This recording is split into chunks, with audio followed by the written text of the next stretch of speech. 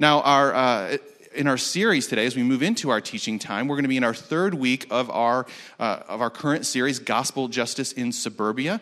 And our primary text today is going to be from James chapter 1, verses 22 through 27, 29, 27. And Josh is going to come. So as he does, why don't you guys go ahead and open up your Bibles to James 1, and Josh will read our primary passage for us. But be doers of the word, and not hearers only, deceiving yourselves. For if anyone is a hearer of the word and not a doer, he is like a man who looks intently at his natural face in a mirror. For he looks at himself and goes away and at once forgets what he was like. But the one who looks into the perfect law, the law of liberty, and perseveres, being no hearer who forgets, but a doer who acts, he will be blessed in his doing. If anyone thinks he is religious and does not bridle his tongue, but deceives his heart, this person's religion is worthless. Religion that is pure and undefiled before God the Father is this, to visit orphans and widows in their affliction, and to keep oneself unstained from the world. Good morning, church family. How are we doing today? We good? I can tell that you're really excited about the election on Tuesday, and you think it's going to be over on Wednesday, but you are wrong, and so buckle up for a few more weeks of depression. My name is Aaron, and I'm in charge of being happy here, and so welcome to Sound City Bible Church. If we've not yet met, I'm Aaron. I'm one of the pastors here. Really glad to have you joining us today. As Pastor Shane said a moment ago, we are going through a sermon series called Gospel Justice in Suburbia. And for us as a church, there's a few reasons in particular. Number one is our culture is having a lot of conversations right now about issues related to social justice, care for the poor, issues related to race relations, issues related to poverty and income inequality. All those sorts of conversations are being had right now by our culture. And we believe that there's an opportune time for us as the people of God to ask the question, what does God have to say about these sorts of issues? And so week one, we looked at just the idea of justice in general and how a lot of people use that term and what that means, and specifically how do we as gospel-centered Christians dive into issues and matters of justice. Last week, week two, we looked specifically at the subject of caring for the poor and opening up not only our hearts but our wallets to be able to give generously because God has given generously to us. And today we pick up with the subject of widows and orphans. And let me just say right at the very beginning, most of you know that my family has been involved in foster care, well, I would say for 10 years, but actually I'm realizing that's not true because I was 5 years old the first time my parents brought somebody home to stay with us. And I said, hey, this is great. And then I realized I didn't get the front seat anymore. And I thought, this is not so great. But so it's something that has been a part of my life quite literally since I was a small child. This first person ever came and stayed with us. She was a teenage girl. She'd gotten pregnant. And her parents said, get an abortion or get out of the house.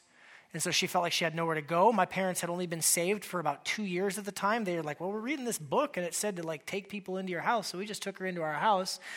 And I said, well, I guess I can share. So this has been a deep part of my life. And I just want to say from the outset, number one, my hope and goal today, first and foremost, above anything else, was for you to see that this is not some hobby horse that I'm on, or that my family's on, or that people in the church are on, that caring for widows and orphans is a central and integral part of the gospel itself, okay? Second of all, I want to leave a ton of room for the Holy Spirit to inspire your heart towards acts of service, towards acts of mercy, in whatever way that he leads you toward. So my hope and my goal is to not be overly prescriptive today. So can I say that from the outset? And for those of you who are feeling like, oh, great, here goes the pastor again on his hobby horse about foster care, my hope and my prayer is that it will not be true and that you'll see how these ideas are just central to the scriptures, central to the storyline of the Bible itself. So with that said, let me pray. And then we'll spend some time unpacking these verses in James together. Father God, we thank you for your word. God, we thank you in a world where everybody has something to say. God, we're thankful that your word is the final thing that ever needs to be said. God, you've communicated to us through your son, Jesus. You've communicated to us through the prophets, through the apostles. God, you've given us the scriptures that when we drift and we forget, God, we can open this book and we can be reminded of who you are and what you have done for us in the person and the work of Jesus to save us from our sins and redeem us unto yourself. God, as always, I ask and pray that you would guard my lips, help me to only teach that which is in line with the truth from your word. God, I ask and pray you'd give us all soft hearts, teachable hearts, directable hearts. God, we're dealing very specifically with a call to action passage this week. And so I pray, God, that your Holy Spirit would begin to stir in our hearts, not only the call to action, but the right motivation because of the gospel, because of what you've done for us in Jesus.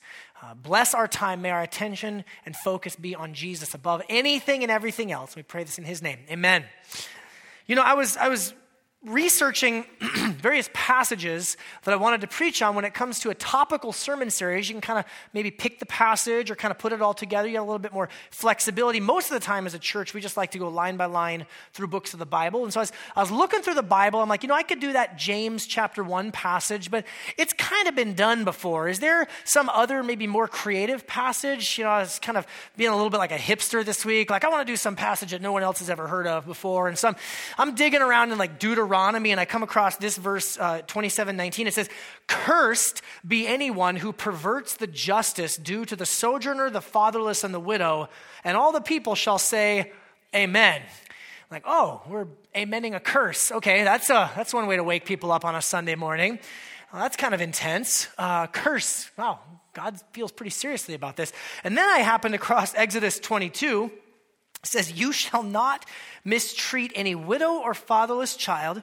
If you do mistreat them and they cry out to me, I will surely hear their cry. And my wrath will burn, and I will kill you with the sword, and your wives shall become widows and your children fatherless." Whoo! Like, you don't see a lot of like mouse pads or coffee cups with that passage on it, right? Business idea for some entrepreneur here, right? Do you get the idea that this topic of caring for widows and orphans is important to God? Do you get the sense that there's some passion within our God's heart, within his desires for us as his people to care for this vulnerable group of people? As we've gone through this series, we've kind of been narrowing the focus. We talk about justice in general. We talk about the poor. Today, we're kind of narrowing even more on the subject of widows and orphans. Next week, we're going to talk about race, and things are going to get all sorts of uncomfortable. It's going to be awesome. But we're really focusing on a specific group of people, and it's interesting. The group of people, the widows and orphans, are almost always, not always, but almost always linked together in the Scripture. There are a few passages about widows specifically, a few passages about orphans specifically, but almost always they're linked together. Why? Well, they're linked together by loss. In the truest sense, a widow is a woman whose husband has died. In the truest sense, an orphan is a person whose parents have died. Particularly in the cultures of the ancient Near East, and the scriptures were written, much more of a patriarchal society. So for a widow, if your husband died, you don't have access to the property. You don't get the inheritance. The sons would get the inheritance. Or if you were a child and your parents died, there weren't safety nets. There was no CPS. There was no foster care offices. And you were just dependent upon the general welfare of others, or else you would literally die. Now, the earliest Christians, this is amazing to me. When you study history, and I don't want to belabor this point too much, but the earliest Christians, right around the time of Jesus, right after his death, his resurrection, his ascension, the earliest Christians became known widespread throughout the entire Roman Empire as those who would care for orphans. See, in that culture, if you had a child that you didn't want, maybe it was an unwanted or an unplanned pregnancy, maybe it was the wrong gender. Still to this day, the most dangerous thing that you can be is an infant girl. Massive, massive genocide against babies who are born as girls, because in many, again, more patriarchal, male-dominated societies, they're viewed as unloved and unwanted. And so in the Greco-Roman world, they would just leave them out for exposure. After the child was born, they would take them into a field, they would take them into the woods, they would take them to a garbage dump and just leave the child there to die. Well, the Christians, would go along and would scoop them up, would take them into their house and care for them and love them and provide for them. Same is true with widows. In that culture and in that day, there were not a lot of employment options for, particularly for an older woman whose husband has died. The most common occupation that widows ended up in was prostitution. The only way that this woman whose husband, the one who was providing for her, the one who was taking care of her, now he's gone, now he's dead, he's out of the picture, she has to turn to selling herself in order to provide means to live, particularly if she had children who were now orphans. The Bible has a lot to say. History would tell us that the earliest Christians set up all sorts of support networks and ways to care for widows. There's big passages of Scripture, Acts chapter 6, 1 Timothy chapter 5, where there's all sorts of talk about caring for widows and how this is supposed to be administered. In fact, the first great leadership crisis in the early church was because there was one group of widows, the Greek-speaking widows, who felt like the Jewish-speaking widows, the Greek-speaking widows felt like they were being overlooked in the distribution of food, and so they had to raise up deacons and better leaders to help distribute the food and make sure everyone got their fair share. Friends, this is something that has been a part of our family DNA, if I can use that phrase, as Christians since the very beginning. And I think it's something that at times we've lost. It's something that I think at times we could do a better job of. I'll say something, I don't necessarily mean this to be a political statement, although I know that it will be. The Bible calls for God's people to care for orphans and widows. And it mentions nothing about government programs. Now, hear me on this. I'm not opposed to government programs. The Scripture doesn't forbid those sorts of things. But as people of God, as Christians, our reliance is not supposed to be upon the state to do that which He has called the church to do. Amen? That's where we get challenged. That's where we get stretched. That God is asking us, His people, to enter into broken situations, messy situations. The good news is, though, that this entering into these broken and messy situations, it's nothing that A, God will, He's going to supply what we need, but B, He's already gone there before us. So that really leads us kind of to the big idea for today. It's this: God loves people the way that a father loves his children and the way that a husband loves his wife. And the more that we understand this type of gospel love, the more we'll want to respond with care and service for widows and orphans, okay? God loves His people deeply. And the imagery, the metaphor of a husband loving a wife and a father loving children is all throughout the pages of the Bible. And the more we get this, the more we internalize this, the more it's going to just begin to overflow in care and love for these people groups. Now, let's go back to the book of James and let's make a few observations here. I'm going to take these verses a little bit out of order. Verse 26, go back there with me if you will. James, the author of James, his name is James, is the author, in case you were wondering. Yes, I am a pastor. Okay, He's writing to a particular group of people that were really struggling to put their faith into action. They would talk a big game. They would talk a lot about, we have faith, but they weren't really showing it or demonstrating it.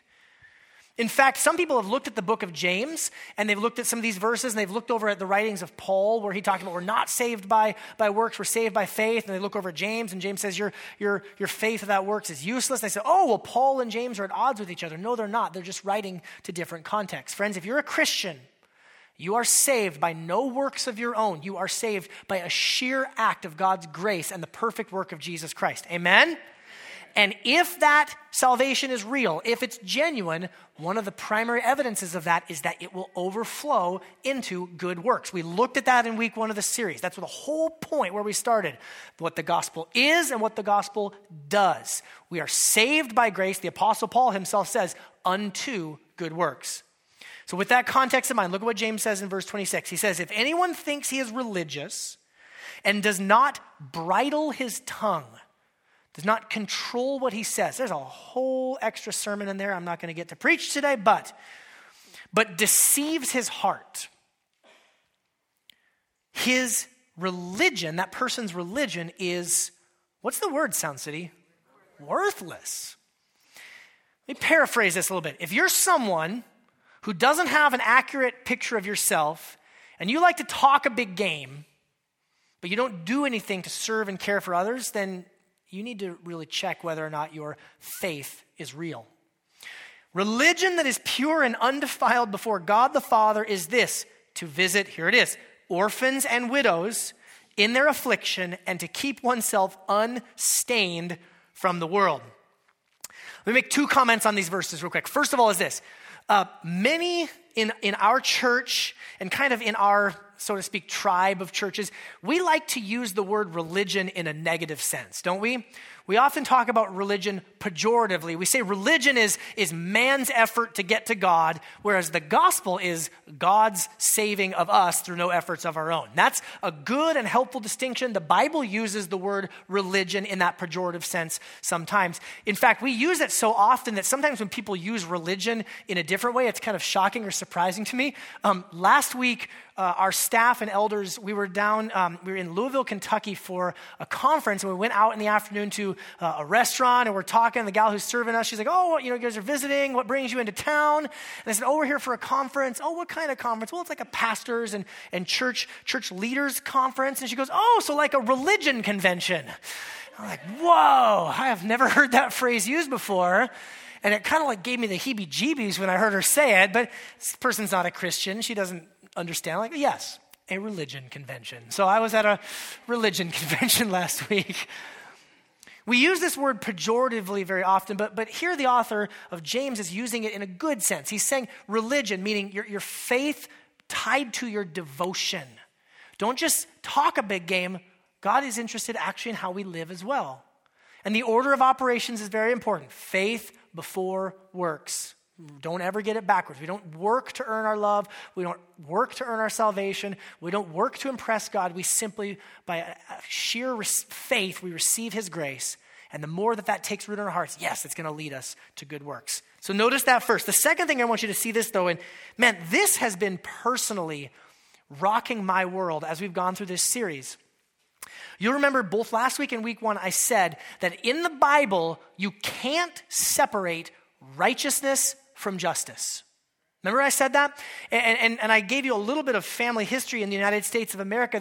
There's one group of Christians that really wanted to focus on all the justice stuff. We're gonna feed the hungry, we're gonna clothe the naked, we're gonna provide for the poor, but they really lost a lot of that stuff about Jesus is the Son of God, there's sin, repentance, and so they became known as kind of the social gospel group. And then there's this other group that said, well, we don't want to be that social gospel group, so we're just gonna focus on sin and repentance and personal faith and salvation, and they kind of abandoned some of the good works that Jesus called us to, and so they're kind of the personal gospel only. When you look through the pages of the Bible, righteousness and justice, your relationship with God and your relationship with others, they're always linked together. Like always.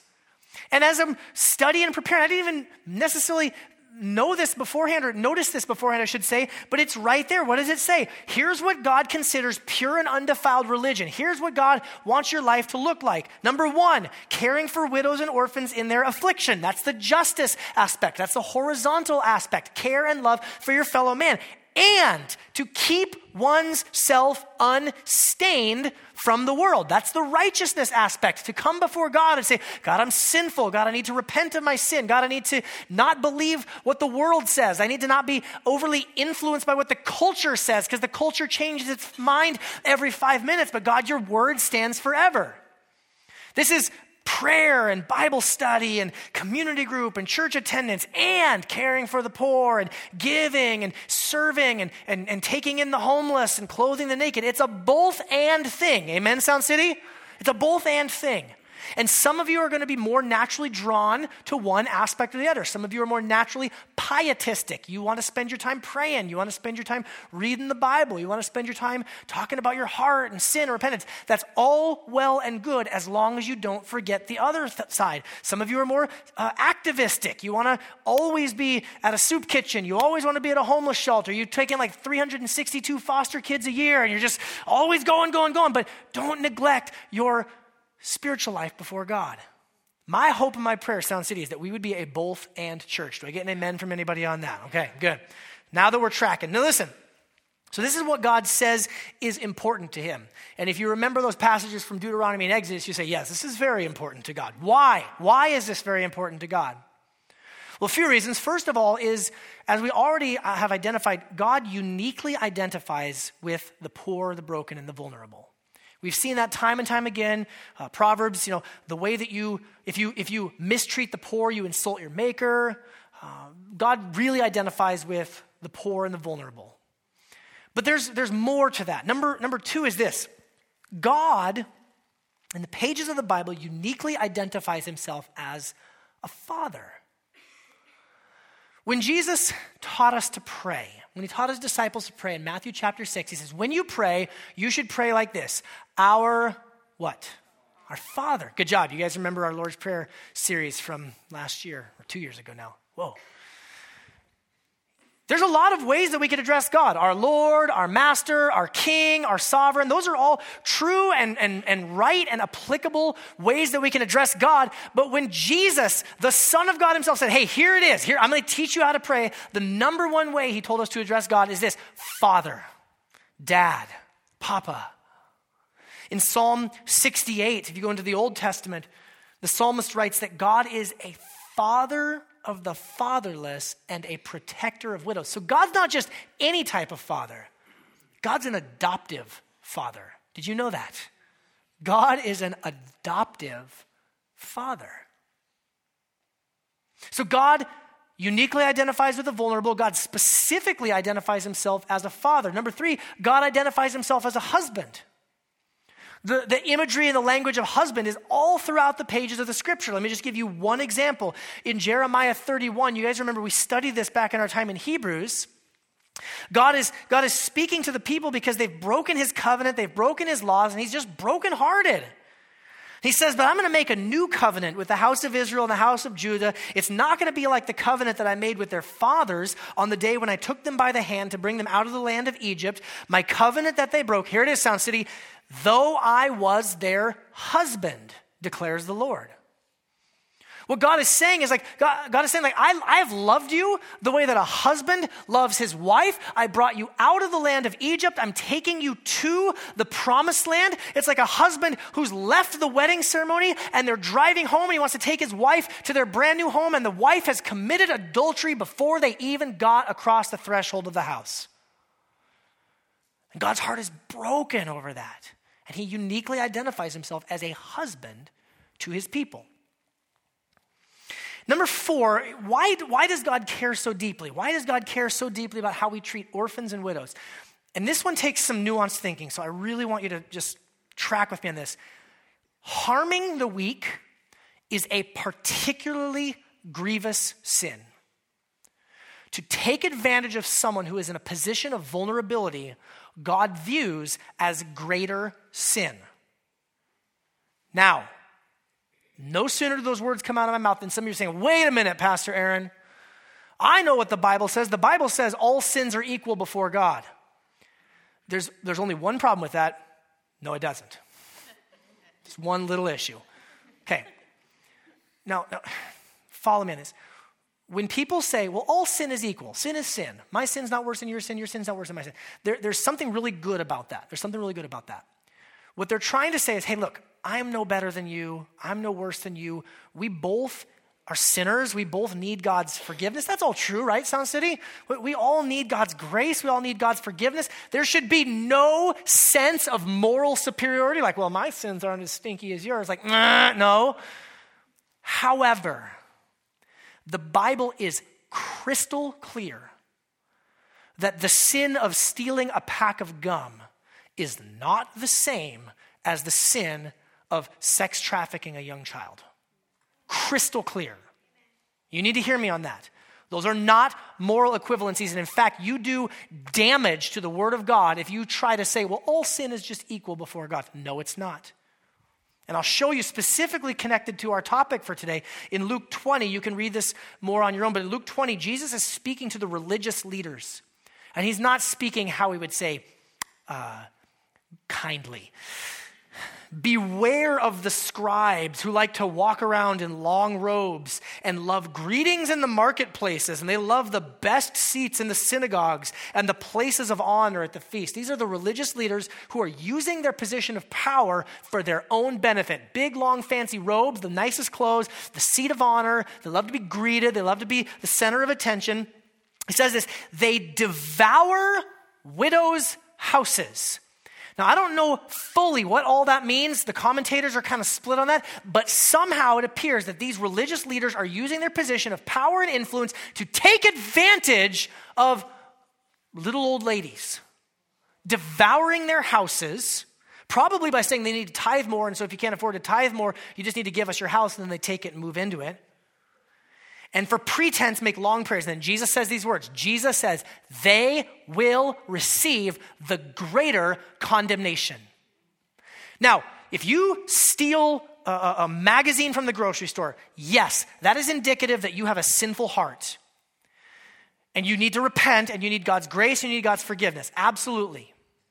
But the damaging effects of that sin are so much less than someone who kidnaps an innocent child, entraps an innocent child, and whores them out as a prostitute. That has untold more damaging consequences, not only on the victim, but on the perpetrator as well. And Jesus says people who take advantage of widows will receive the greater condemnation. So I hope I'm making myself clear. The point in bringing that out to you is so that we can be true and we can be in line with what the scriptures teach. I'm not encouraging anyone. Again, do not go to community group this week and like, well, let's all rank our sins and see who's got the lowest score, and then, you can pray for all that. That's not what I'm talking about, okay? It's not to go around sin comparing, but it should make us catch our breath a little bit when Jesus himself says they're going to receive the greater condemnation because of their harm of a vulnerable widow. Number 5, why does Jesus care so much about this? Because both widows and orphans, caring for widows and orphans, is a great picture of the gospel itself. So let me show this to you. As I already said, the imagery of marriage and a wedding is all throughout the pages of the Bible. I read you that passage in Jeremiah. That's an Old Testament passage. In the New Testament, when Jesus returns, the Bible says it's going to be a great party. It's going to be the great what? The marriage supper of the Lamb. It's a wedding feast. Any of you guys ever been to like a really good wedding party? Any of you ever been to a really lame wedding party? Okay, so not that. It's like we're going to have a really great wedding party, and we're going to have the angels are going to be hanging out there, and like King David is going to be rocking the harp, and it's going to be amazing, right? That's in there. You have to trust me. It's in the Aaron Gray translation. So, but it's going to be this great party. But there's actually gospel, not just related to marriage, but specifically related to the redemption of a widow. One example. Again, I'm just giving you these examples throughout the scripture. Isaiah 54. We'll put this up on the screen. Isaiah 54. Again, this is Old Testament. The people of Israel have received judgment. They're brokenhearted, but God is making gospel promises to them. He's making promises to redeem and restore them. Listen to what he says. He says, "Fear not, for you will not be ashamed. Be not confounded." Don't be confused, for you will not be disgraced, for you will forget the shame of your youth and the reproach of your widowhood. You will remember no more. Much more so in their day than in ours, a widow would have borne a certain level of shame. Your husband's gone, your husband's dead, maybe he left you, maybe he just walked away from the family, we don't know. And in our culture, we're much more, I guess you could say accepting, we're much more tolerant, but there would have been a lot more shame associated with this in that culture. And what God is saying is, I'm going to redeem that shame. I'm going to cover that shame. You're going to forget that shame. Verse 5, "For your maker is your husband. The Lord of hosts is his name. The Holy One of Israel is your Redeemer. The God of the whole earth, he is called." The God of the whole earth. The one who made everything. The stars, the moon, the planets, the oceans, the mountains. He made everything. And he specifically wants to love you the way that a husband loves his wife. "The Lord has called you like a wife deserted and grieved in spirit, like a wife of youth when she is cast off, says your God." I've had a few, I guess you'd say, opportunities to walk alongside people, love people who've lost a husband. And one in particular comes to mind. There was a woman, a younger woman. It's part of a church that I was a part of previously, before Sound City. And Her husband was active duty military, and he lost his life, I believe, in Iraq. And she had a little, I think, 2-year-old daughter at the time. Now, that situation was an honorable situation. He was serving his country. It wasn't like he just ran off and left the family or something like that, but there was still a lot of shame that she had to deal with. Just, where's dad? I'm just having to relive that. Oh, where's your husband? This is your daughter? Oh, you married? No, I'm a widow. In the technical sense. And I got to watch, as a young man in the church got interested in her, and I watched really closely at first, and then I was like, okay, he's okay. And then they started courting, they got engaged, and I got to perform their wedding ceremony, and that guy not only got to take a wife unto himself, but he got to bring a daughter, and he got to be an adoptive dad as well. And I got to preach in front of all sorts of family members who are not believers in Jesus, and I got to preach about how this is a picture of the gospel. The redemptive work of Christ. When Jesus died on the cross, when Jesus rose again, it's almost like he put a wedding ring on her finger. It said, though you were cast off, though you were despised, though you've been widowed, I want you. I choose you. Caring for orphans is a picture of the gospel as well. Romans 8, a classic example of this. The Apostle Paul writes, for all who are led by the Spirit of God are called sons of God, for you did not receive the spirit of slavery to fall back into fear. No slavery, no fear. You have received the spirit of adoption as sons. And in the scripture, that in the Greek, that word is gender inclusive, sons and daughters. By whom we cry, Abba, Father.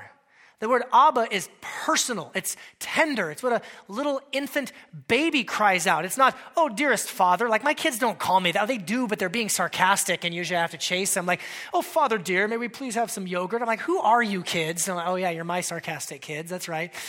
But usually, Daddy! That was this morning. Because somebody forgot to tell the 3-year-old about daylight savings time. And so, oh yeah, pray for me. 6:05, Daddy, Dada. I mean, what the Apostle Paul is getting at, we have that kind of access to God. If you're a son of God, if you're a daughter of God, if you've come by faith through the person and the work of Jesus Christ, then what God thinks of you is the exact same that he thinks of his one and only begotten Son, Jesus Christ. Can I tell you something? I've been a foster parent for a while. I have many friends who are foster parents, adoptive parents. And when you go to different support groups, there's this one kind of, I have to say this carefully, but almost like a dirty secret that people have a hard time admitting. And foster parents and adoptive parents sometimes have a really hard time admitting that there's a different type of love between their biological children and the adopted children. It can be really hard for parents to just even admit that. I kind of love my biological children maybe more than my adopted children. And it comes up often. This is a common thing that you see here in foster and adoptive support groups. Let me tell you this. God, our Heavenly Father, has loved his unique, monogenes, only begotten Son since before the foundation of the world. And when we trust in Jesus, his death on the cross, his resurrection, what God says is, I'm going to love you 100% the exact same as my only begotten Son, Jesus. There is no difference.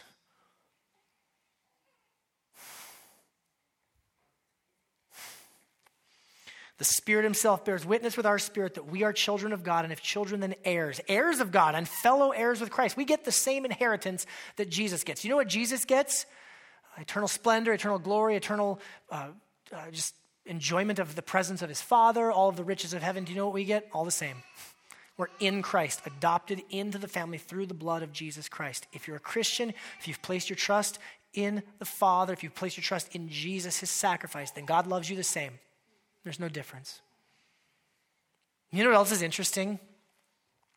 We get a new name. When you adopt somebody, if you adopt a child, even if you, I've known some people who've done adoption even as an adult. After they became 18, they were legally free from whatever guardianship, and they wanted to be adopted. You get a new birth certificate. Did you know that? They will reissue a new birth certificate. Even in the U.S. today, they will reissue a new birth certificate that says you were born to these parents. You need a whole new stamp, a whole new identity. It's kind of the same with our Heavenly Father, isn't it?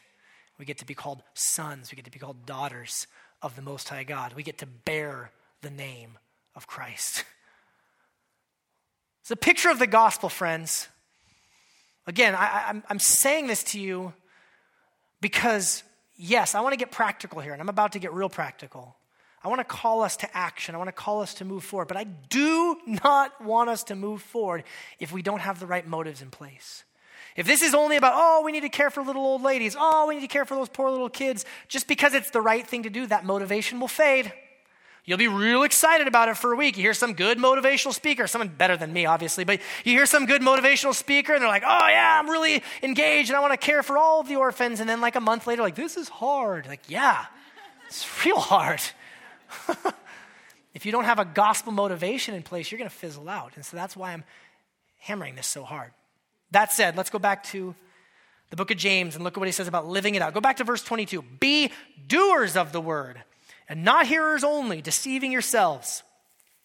For if anyone is a hearer of the word and not a doer, he is like a man who looks intently at his natural face in a mirror, for he looks at himself and then goes away and at once forgets what he was like. James is being a little bit sarcastic and humorous. Like, you're just staring at yourself in the mirror and you walk like, I have no idea what I look like anymore. Like, how ridiculous is that? And that's what James is saying. You're looking at all this liberty. You look at all this grace, all this gospel you've given, and you don't go actually live it out. It's like, it's just as silly as forgetting what you look like after staring at your face in a mirror for an hour. But the one who looks into the perfect law, the law of liberty, and perseveres, being no hearer who forgets, but a doer who acts, he will be blessed in his doing. Let me just say this. I said this last week pretty pointedly, and I'll say it again. One of my great concerns for us as Sound City Bible Church is that we will give place to the idols of suburbia, which are comfort and convenience. Comfort and convenience. The suburbs were built for comfort and convenience, right? Got my nice lawn, I got my fence, I've got my garage, I got my cars, I got my 401k. Diving in to help people is messy. It's not clean and neat and tidy. And so I say this, we want to be doers of the word, amen? Always from the right motivation, always from a gospel foundation, but there's a call on us as a church right now in November of 2016. There's a call on us as a church to step in, to put our hands to work, so to speak, to pour ourselves out for the betterment of others so that they can hear the gospel. Now let me just say this. Let me get real practical for a few minutes here. I want to talk about living it out, caring for widows. And I just want to say this. This list that I'm going to show you, it's not exhaustive. I already said I don't want to be overly prescriptive, so it's not exhaustive. Some of the things I'm going to point out, yes, they are commands in the Bible. Other ones are just kind of good ideas. So I want you to really think with some nuance, okay? Can you guys track with me on that? Like, don't just assume, well, Pastor Aaron said that we have to do these 4 things. Like, no. I'm trying to get the conversation started. I'm trying to give you some good ideas, trying to get you some train tracks to start running on. So let's just say this. Caring for widows. What does this look like? Number one, I think starting point needs to look like family care for the elderly. So I'm going to broaden it out just a little bit beyond just the strict definition of widows. I'm going to talk about family care for the elderly. If you look in 1 Timothy chapter 5, the Apostle Paul, he has some really strong words to say for people who don't provide for their relatives in their old age. Do you remember what he says? He says, if you don't provide for your relatives, you're denied the faith and you're worse than an unbeliever. Like, whoa. So this one is more on the side of like, this is a biblical command. For those of you who are younger, and I will let you define that reality however you want, okay? Have you considered how you are going to care for and make sure that your parents are cared for in their old age? I've had, I think it's 3 conversations this week with people in our church who are kind of working through putting my parents into maybe an assisted living unit, bringing parents to live with them in their home, all sorts of different conversations. I'm thankful for those conversations happening. For those of you in your 20s and 30s in particular, a lot of your focus is on your children right now, but don't forget that there will come a day when God was asking you, hey, how are you going to care for your parents in their older age? Number 2, it looks like church care for the elderly. That's the broader context of 1 Timothy 5, talking about the church needs to care for widows. The church needs to provide for them. I am thankful for a lot of things about Sound City Bible Church. One of the things I'm really thankful for is that we truly are a multi-generational church. I know that if you've ever, you probably look like, well, I think we're a lot of young families. I served in the kids ministry. There's like 4,000 children back there. Like, yeah, you're right. But we actually truly are a multi-generational church. We have people who are not just attenders, but covenant members of the church in their 20s, 30s, 40s, 50s, 60s, 70s, and 80s. We actually have all of that represented in this room, even right now at the first service as well. Isn't that awesome? That's really cool. That's God's work. And so we as a church need to consider, how are we going to care for those, especially those who are elderly among us? How are we going to support those families who are trying to support their elderly relatives? Again, I don't want to be overly prescriptive with this. I'm going to let the Spirit lead you, and it's going to look different in different situations and different contexts, but that's something that we need to be talking about as a church. Number 3, it could look like remarriage to widows or single moms. Like I told you before, that picture of what I watched live out at my previous church, where this young man came and loved this widow. She'd lost her husband, and she's trying to raise a daughter by herself. Some of you men, some of you single men, you're thinking, oh, I'm waiting for that one dream girl. Well, what if that one dream girl had a kid already, or had been previously married and needed someone to come alongside and love and serve and support, okay? Broaden your perspective, young men. Just leave that at that. I'll probably get into too much prescription if I say too much more than that. By the way, I would just say it's not always a good idea, and there are certain biblical reasons at times where remarriage is not maybe even permissible or a good idea. So involve community, specifically involve the pastors in those conversations. But again, I want to press on some of you younger men, some of you unmarried men, to consider that. Number 4, serve at a retirement community.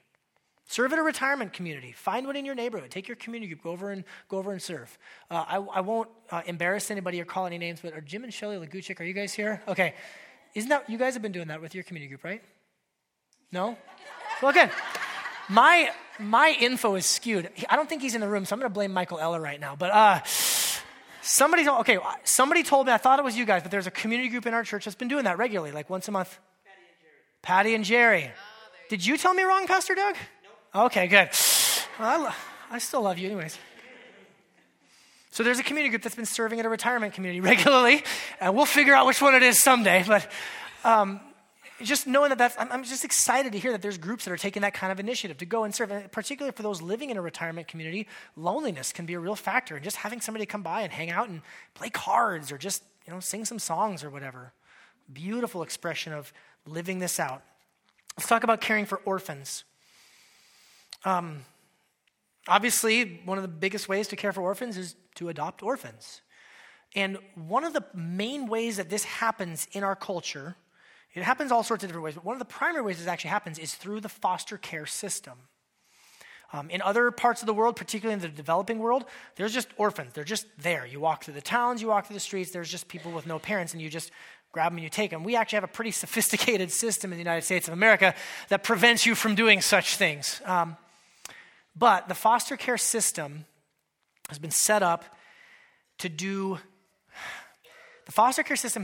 to achieve gospel results, but without the gospel motivation or even the gospel methods. And so that's where we, the church, I think have a really unique opportunity to come alongside and actually help. Not saying this to toot our own horn or to speak pridefully, but I want you guys to know this. 3 days ago, Sound City Bible Church paid for a catered lunch for the 42 workers at the Linwood Child Protective Services offices. And we went and we took a group of you guys can clap. Your tithes, your contributions went to go provide not just like pizza or subset, like nice catered lunch. And another church in Mill Creek, a pastor I've become friends with here recently, their church provided $10 Starbucks gift cards for everybody. And that got even a bigger round of applause than the lunch did. And there were other groups, Union Gospel Mission, Adoptive Services. We all came together and we said, hey, listen, we have this network of foster care support network.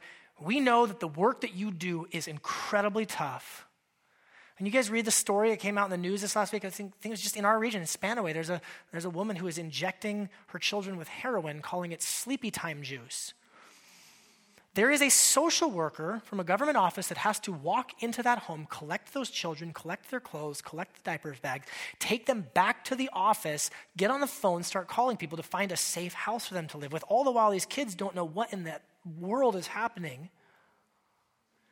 And so I stood up and I said, hey, I'm a pastor, so I understand a thing or two about some messy, broken situations. Also, I am a foster parent. I've been involved in it my whole life. And we just want you to know that we, the faith community, this Christian community, we understand a little bit of just how hard it is, what you're doing. And we wanted to provide a hot lunch and just to simply say thank you, and we're here for you. And I said, my office, and actually our church offices are like walking distance from the CPS office. I said, hey, if anyone ever needs to come over and just kind of dump the truck or pray, I'll be here for you. I think that Sound City, I don't want to harp on this again too much as a hobby horse, but let me just say this. I think this is a real unique way, and I can speak on behalf of the elders too because we've had conversation about this. I think this is a unique way that God has really wired and gifted Sound City Bible Church to be able to make an impact in our community is through foster care. If for no other reason than you people have like 1 billion kids already and you probably have some room in your minivan. When I say you people, like I'm exempt, right? Half the children's ministry back there is mine. No, I had a joke. I'm going to save it. I want to run it past my wife first. No, you're not going to peer pressure me, Sam. So when I was talking to the people at the CPS office, what they were saying is, it's really funny to me. I'm just going to keep it to myself. What they were saying is this. They said that they have a lot of families who are actually going through the foster care licensing process. They actually have a lot of people that want to help, a lot of people that want to serve, but there's a problem. A lot of people come in, they want to help and they want to serve specifically with 0 to 2 legally adoptable. They want the cute baby that they can just take home and have be their forever child. The problem is that he said that 85% of the people coming in want that specific range. The problem is that is such a small percentage of what they're actually dealing with there at the CPS office. Just one example, we had a young girl, she's about 10 years old. She came and stayed with us earlier this year. It was just a short-term, kind of a temporary thing. She went back to her longer-term family. My wife just got an email the other day, and it's the 6th time that this 10-year-old girl has been on the placement list. Because for one reason or another, I don't know all the reasons, but it's this family can't keep her, this family can't keep her, this family can't keep her, this family can't keep her. Statistics would say, I'm probably off on this, I should have written it down, but statistics would say that 85% of children who age out of the foster care system without landing in a permanent family situation will end up homeless. Does Seattle have a homeless population problem? Yeah, you bet we do. You want to get upstream of that? Maybe open your house up to a 9-year-old kid that just needs a stable family situation. Now, again, I don't want to be too prescriptive on that. Again, that may be not something that God's calling you into. What if you could provide support for a foster and adoptive family? What if you could pray for them? What if you could bring them meals? What if you could do some babysitting? What if you could actually get licensed as a respite care worker where you could take those children who are in the ward of the state, basically, and you could actually take them for a longer period of time so the other families can maybe get away, the parents can go get a date weekend. I don't know. Just consider ways that you could support or you could help. Third is you could volunteer within the system. Maybe you're somebody, you actually like getting involved with government offices. I don't know what's wrong with you. We'll pray for you. But if you like that, actually getting involved with the system, just, again, a suggestion. There's something called a CASA, a court-appointed special advocate. All these foster care situations, they end up in court, and there's someone there representing the parent. There's a lawyer there representing the biological parents, who, by the way, they need love and care and support as well. There's someone there representing the state, the CPS offices, the department, whatever. Who's there advocating for the child? So in the system, there's a volunteer position where you can serve as a court-appointed special advocate, and you can go to court on behalf of the child to advocate for what's in their best interest. I know that the Linwood office, they told us they're trying to start what's called an office moms and dads program. When the worker goes and removes children from care, they take them back to just kind of this ugly office building, and the kids just have to sit there while the social worker goes and gets on the phone and calls families and calls people and says, hey, we need placement for them. What are the kids going to do? Just sit there in the office until somebody is found where they can go. They're trying to start what they call an office moms and dads program where people can just go hang out with those kids in the office for a couple of hours at a time to play video games with them, read them a book, talk to them about things while they're waiting. Number 4, this might sound counterintuitive, but it's not. One way you can help get involved in this is serve in kids ministry. Because guess what? Those kids are here in our midst. And guess what? Those parents are here in our midst, and they've already been running a miniature kids ministry all week. And so particularly for those of you who are empty nesters, those of you who maybe are unmarried or young married couples who don't have children, one of the most valuable things you could do would be to serve in children's ministry. Let me close with this. Go back to verse 25. Doing all these things. Don't be a hearer, be a doer. Don't forget God's grace in your life, but go and do it. What does it say? It says, whoever does these things, he will be blessed in his doing. Blessed in his doing. Friends, is it hard to enter into messy situations? Yes, okay? Not a trick question. Number 1, God is not asking us to do anything that he himself has not already done for us. Jesus entered into the messiest situation of all, our broken world, our sin, and he took it all upon himself on the cross, and he offers us redemption. And I believe that when God calls us to sacrifice, calls us to give something, he will supply what he requires. It won't always be easy, it won't always be pretty. You won't always have all the next steps figured out, but I believe that God will prove himself faithful to bless you in whatever way that he sees fit. Amen? That's my call for us. There's blessing to be had, Sound City. I want to call us now to a time of response. We're going to respond as we do in a variety of ways. The first way we're going to respond is through the giving of our tithes and offerings. This is, again, an opportunity for you to worship God with your finances that he's entrusted to you. If you're a guest or a visitor, please know you're not obligated to give. We don't want you to feel awkward or uncomfortable about that, but you're welcome to give. They're going to collect the offering. They're also going to pass out the elements for communion. We're going to welcome our younger students class to join us here for a minute, and I want to do something just a little tiny bit different. I usually read through our community group questions and stuff, but instead of doing that this week, I'd like to invite Danielle and Mandy to come join me up here on the stage, and I want to talk specifically about our action items for this week. If you need the discussion questions, they're in your handout. They're up on the website.